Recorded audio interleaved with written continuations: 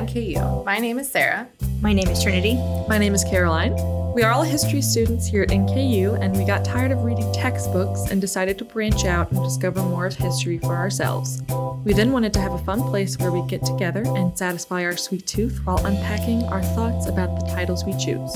While this podcast is meant to be lighthearted, this is still a history podcast. The books we read may bring up sensitive and disturbing content that may be hard to digest, but is important to acknowledge as the real side of history. We hope that by listening to this, you get as excited about history as we do.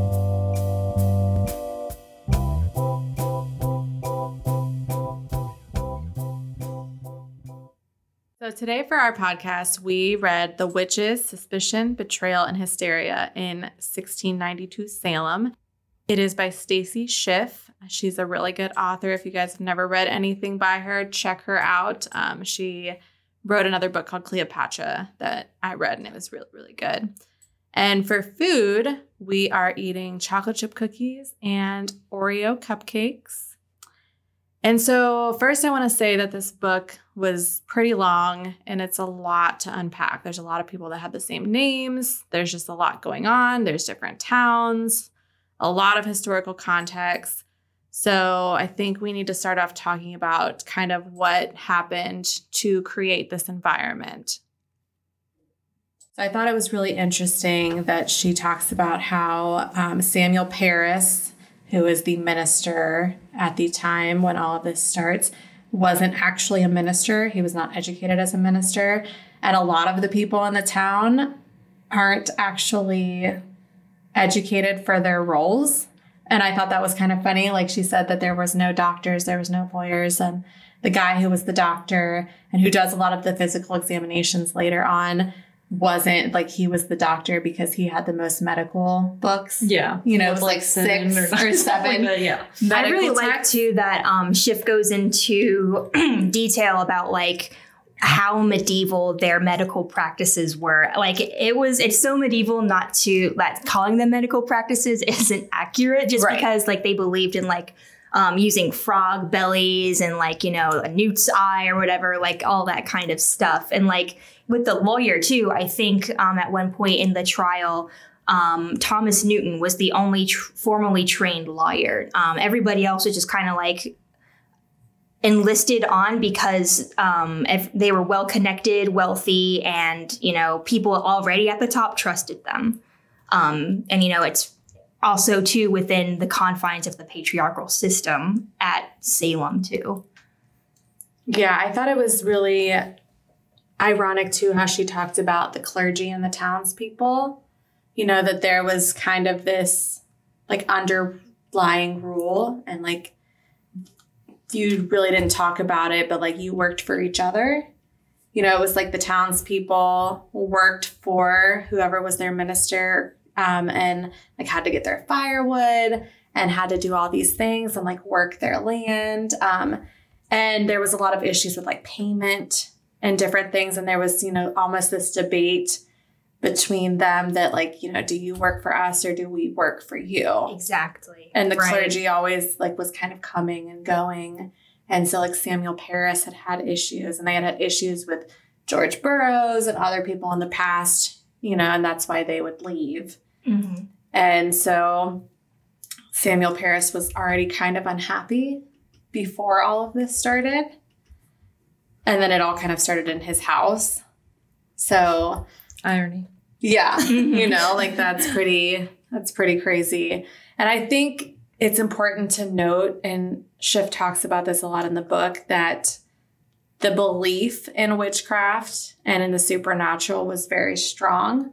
You know, I think it's easy for us to look at this today from a modern standpoint and be like, how could this happen?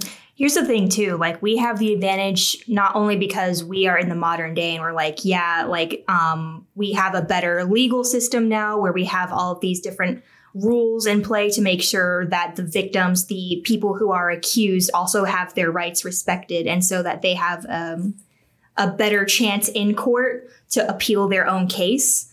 But like, we have all of the pieces. Like, we can look at everybody's diaries and kind of corroborate events. And, you know, we have that outsider experience to be like, yeah, this person did this because we read in their diary that they thought these things. And that's why,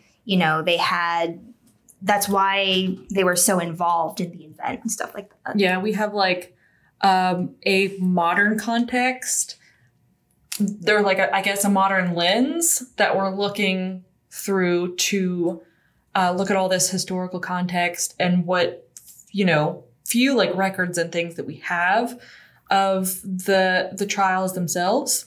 It's very interesting. Yeah. Mm-hmm. Well, yeah, because like we aren't the people themselves in Salem, like we aren't Puritans who believe that there are devils walking the earth and who are among us. And, we also have the modern like advantage of being like, yeah, well, we can think about philosophy from so many different angles because we have the internet and we have better schooling nowadays to be like, well, Eastern philosophy says this and Western philosophy says this. And we also have the independence, too, to be like, we can choose these things. We have the freedom to get our hands on all of this knowledge that we can get to like decide for ourselves what we believe. But it's like for these people, like they live in Salem and all they have are each other and the Bible. Yeah. Literally, that was it. Yeah. So it's kind of like, these things happen and it's like, they're confusing and they're scary. So, and, their souls are on the line. So to protect their souls, they have to do they kind of have to, and what Stacy Schiff even mentions in the book too, it's like they have to start accusing other people so that the fingers don't get pointed to themselves. Yeah. Well, I think like you said, the soul aspect is huge because to them, it's not important like what's happening in the real world. Like it's important how this affects like their eternal life. Like throughout the book, we see with all these people who are accused or who are doing the accusing, it's like, their souls are on the line. Mm-hmm. And it's important for them. They tell them like, oh, well, you need to confess and you need to do this because that is what's important. Like even if you're a witch and people are going to look down on you, God is going to reward you for being honest, and like you can still be saved kind of thing, to where if you don't, then like not only are you, possibly going to be executed, but you're going to spend eternity in hell with the devil. And like if you continue to push back against the accusations against yourself being a witch, it's kind of like it even turns out that some of the justices, the people, Stoughton, I think, is like, well, you're pushing back so hard. Do you even believe that witches exist? And if you say that no, witches don't exist, it's kind of like, well, how do you explain everything that's going on? Like some passages go into people who are accused slowly beginning to convince themselves as they defend themselves in court. Like, oh, I don't think I did. I don't think I was at the sacrament. I don't think I wrote my name in the black book. But maybe I did, I feel like it's a very easy hole to dig very deeply very quickly. Yeah. And it's like, if you say something like that goes with, oh, I'm not a witch, then they'll like quiz you and everything like that. And they're like, but are you sure? And then if you say something that leans closer to like, oh, maybe I am a witch.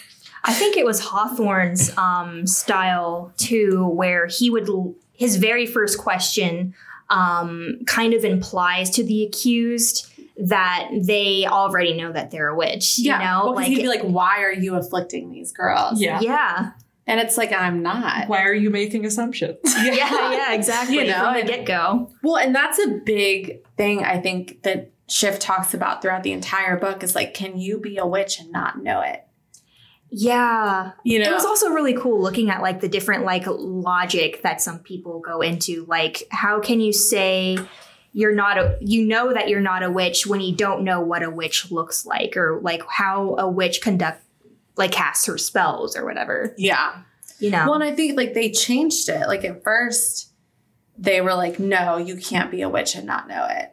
And then later on, they're like, oh, you can, but it's so rare. And like, we don't think that that's what's going on here, and what was I'm trying to remember, was it Mary Lacey Jr., who she said her mom made her a witch and like she didn't even know it, you know? And like, because Anne Foster was the grandma and she was in jail, and then her and her mom were arrested.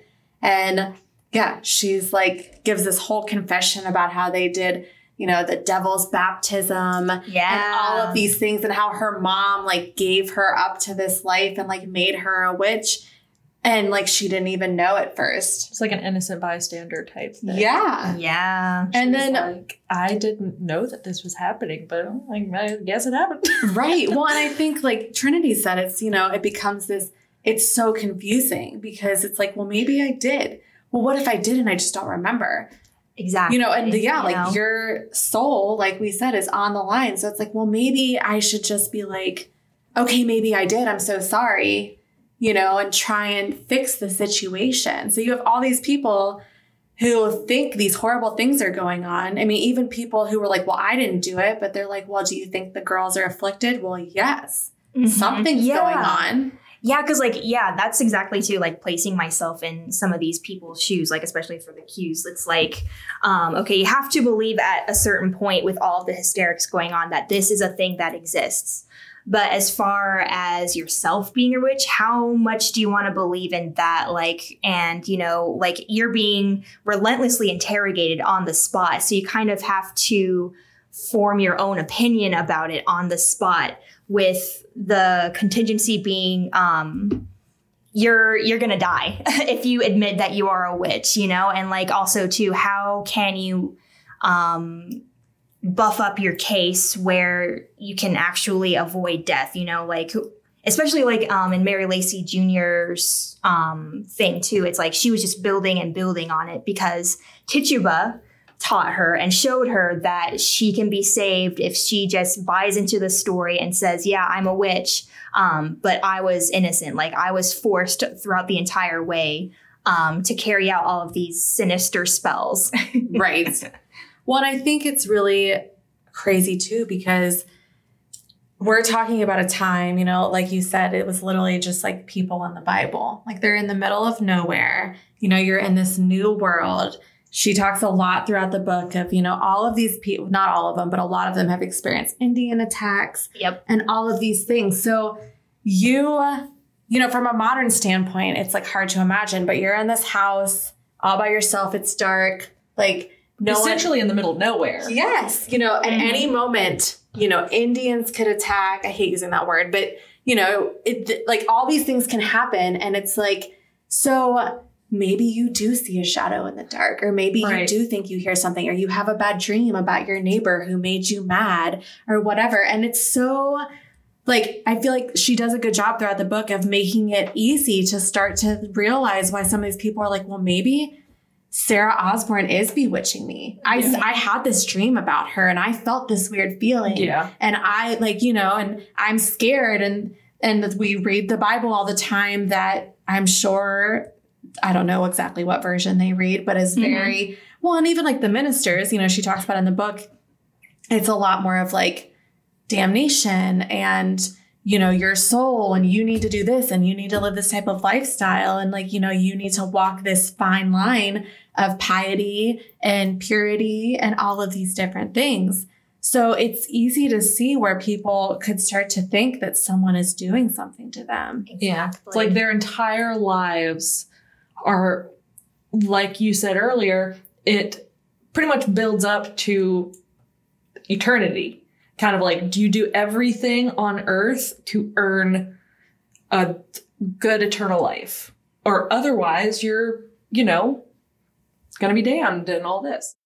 They were fasting too. Like they would do citywide fasting to like shoo out the devil in some way. And I think I also wanted to bring up too that like even the people who had superstitions and did superstitious practices to kind of, I think the witch cake who had done that again. Mary Sibley. Mary Sibley, that's right. Baked the witch cake. Yeah, and it's like she didn't even really know what it was supposed, like to what end was that supposed to be? Like, is it to break the spell? Is it to find out who the witch was to that bewitched them?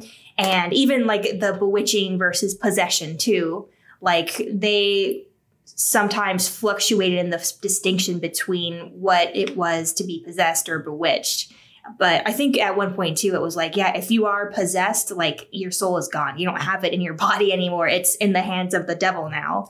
And you no longer have the freedom to carry out things like the way that you want to. You can't follow the word of God anymore to get yourself into heaven. Yeah. I think the smallest little detail, like you said, the definition of what a witch is, the smallest little detail I feel like could change the view of exactly what a witch was to them. Yeah. And so any little piece of evidence that they found, they were like, oh, well, now we have to like look through this lens and be like, okay, so this is what a witch is. Mm-hmm. Yeah. And also, too, the invasive examinations that they were carrying out on the witches. I thought that was kind of crazy. Like, people were sticking needles into their bodies. Yeah. And it's kind of like, and they're also looking for witches' teats, too. And I have read about that before, and they would stick the pins in to, like, if you had, like, a mole or a beauty mark or a birthmark, because they wanted to see how it reacted. And I'm trying to remember who it was. I want to say it was... One of them has like a devil's mark, right? Yeah, well, there was a few of them where they found devil's marks, but it was one of the women, and I cannot remember who it was. But they talked about how down in like their, private region, they found was it a Rachel mark. Nurse? Rebecca Nurse. Rebecca Nurse. I think it might have been. And I think there was a couple of them, but then like when they went back to examine them again, they were gone, and they took that as evidence that, they are definitely, consorting with the devil and stuff. But someone in the book even says that they talk about how no, that was from her having like a hard childbirth. Like these women have given birth to numerous children. And as someone who has given birth to 2 children, I can, things happen, that's your body podcast changes. is about, but things tear, the body changes, things happen, Because you're carrying a whole other different life, inside of you. Well, and we're also talking about, the past. There was not, like you said, modern medicine. So these women are having all of these children. And if they survive childbirth, on the occasion that they do tear or they have excessive bleeding or these, are certain things that are normal in childbirth happen, they don't have the medicine we have to fix it. So, I think it's very strange that to them having marks or certain things in a genital region is so taboo, that they take that as witchcraft because it's that. Now I guess it makes sense because it was probably the men, right? So I don't think they had women examining the women. I forget. I think that she says in the book who it was. I want to say it was one of the Sewells. Was he the doctor? I can't remember. But yeah. So I'm just that. I don't know. That part made me kind of angry. I was I can understand. I think they were just making up witchcraft rules on the spot. The midwives, they get called in to do invasive examinations on the witches. And it's kind of you look at their body and they're just what exactly am I looking at? These are the midwives that have the same body type too. And what if they see something like a mark that they also have because they have also given multiple childbirths births too, Well, and I think you said, kind of making things up as we go along. I think we see a lot of that throughout this book, and Stacy Schiff does a really good job of kind of talking about that because there's so many times where it's oh, well, we can't, prove this, but we, remember that time that you cursed your neighbor and then the neighbor got sick and had a headache or whatever it was. That was something that I think it was Sarah Good. That they were here's all this evidence because, she stayed at this one person's house and then their cow died or something like that. Well, and one of the reasonings too was just Sarah Good mutters too much and I don't like it. Right. So I think I'm just gonna accuse her because she just has she just seems kind of witchy. Yeah. So it's so crazy. And I thought it was really interesting towards the end of the book, Schiff mentions that over half of the women who were accused had been accused before. Yep. Yeah, at least once, except Rebecca Nurse. Yeah. And that's why they fought so hard for her. Not only because she didn't have any prior accusations, her family was rich and they had the influence to fight. And also, I think it was her father or grandfather or some other man who was related to her that had the training to be able to constantly appeal, like, okay, please pardon Rebecca Nurse. But it got overturned anyways. Yeah, because they did pardon her. And then it was like, nope, no, just kidding. Yeah. And then they like took it back. And then she ended up hanging, with other people. But yeah, I just think the evidence, and like she talks a lot about spectral evidence. Yep. That's like a huge debate in the book between a lot of these people. Because it's like you have all these girls and women who in the middle of trials, or who are making these accusations of like, well, I seen your spectral spirit or ghost or whatever, they're up there on the banister and they're looking at me, or they're flying around the room, or they visited me in my bedroom, or men who are making the accusations of, well, she came and sat on my chest in the middle of the night while I slept. And like, but there's no way to prove that. There's no way to prove or disprove. So they're like, I guess. Well, and some people, like we talked about earlier, like Cotton Mather and certain people are kind of like, we should not just go solely based on spectral evidence. Mm-hmm. But then on the same token, Cotton Mather and these people are like, well, we need to make sure we root out these witches, and we need to make sure that we're severe and we're quick about figuring this stuff out and everything. So it's like, you can't have it both ways. Yeah, with the spectral evidence, too, I liked that she brought up, like, she directly compared and contrasted, like, when women were accusing other women of being a witch, it's, like, bodily bruises and bite marks and pinching. But when men did it, it was, like, they were coming to me late at night, too. And I think Increase Mather had, like, railed against it the most because he was so Puritan about it. He couldn't take any evidence, like take any inklings about, women seducing men. Like he wanted to quash that so hard because he didn't want to even consider that part. Well, because it's a sexual, it's like, oh, she came to me in the middle of the night. But it's like, when we're talking about witchcraft, why would Increase Mather have that be off limits in particular? Like when we're talking about evil, that's also part of the dark side taboo thing that juxtaposes Puritanism, like why aren't we talking about it? Well, I think like you said, it just comes down to the fact that he did not want to highlight anything of any sexual nature. No. So that was just something that he's like, we're going to stay away from that because you don't even want to have people like have those thoughts, or anything like that.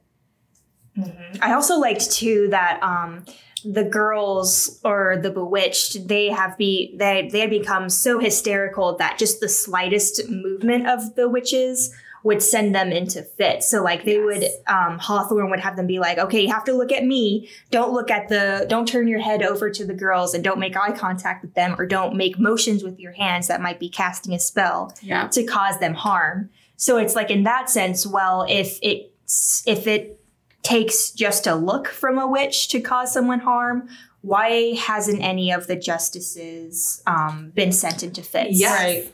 Yeah, and I think she mentions that in the book. Yeah. It's like people kind of, they don't voice it until afterwards, because if you raise suspicions, then a lot of times the finger was turned around and you were accused afterwards. Mm-hmm. But it's like some people seemed like they knew. It's like, yeah, well, then why aren't other people being affected? Why isn't everyone? Right. Only exactly. That's all it takes. But it doesn't even have to be everyone. It just has to be the people in power who are going to jail and execute you. A wealthy white man. And also too, yeah, true.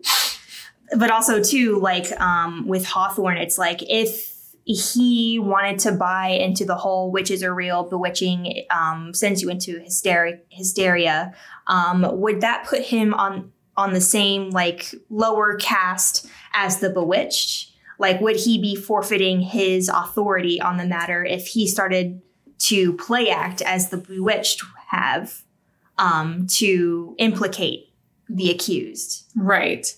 Well, and I think talking about, you know, what you were saying with them giving glances and this kind of thing, like the touch test. I thought was so awful. So bad. Oh, I was just like, you know, because they would have the accused come and touch the girls, and then the girls would instantly stop. Yeah. And that meant that they were a witch. But then I think she says later on in the book that other people brought up the point that it's like, well, sometimes that could also mean that they're not a witch because they're like calming them. Right. You know? Yeah. Like if you were a witch and you are trying your hardest to torture these girls, why would your touch? And like, it's not like they're super restrained where like, you know, they can only reach out with their hand to do things. And if it took hand gestures to cast spells, why didn't they do that to like kill them, you know, and like to quell the hysteria that they were going in? Why didn't they try harder to get themselves outside of the situation if they had the potential to kill with the devil on their side? Well, I mean, if you're really a witch, you're not going to stay in jail. Right. No. It might you not can shapeshift into a cat and exactly. It's probably not going to be too difficult. Thank you for joining us for this part of the series. Tune in next time for our next installment.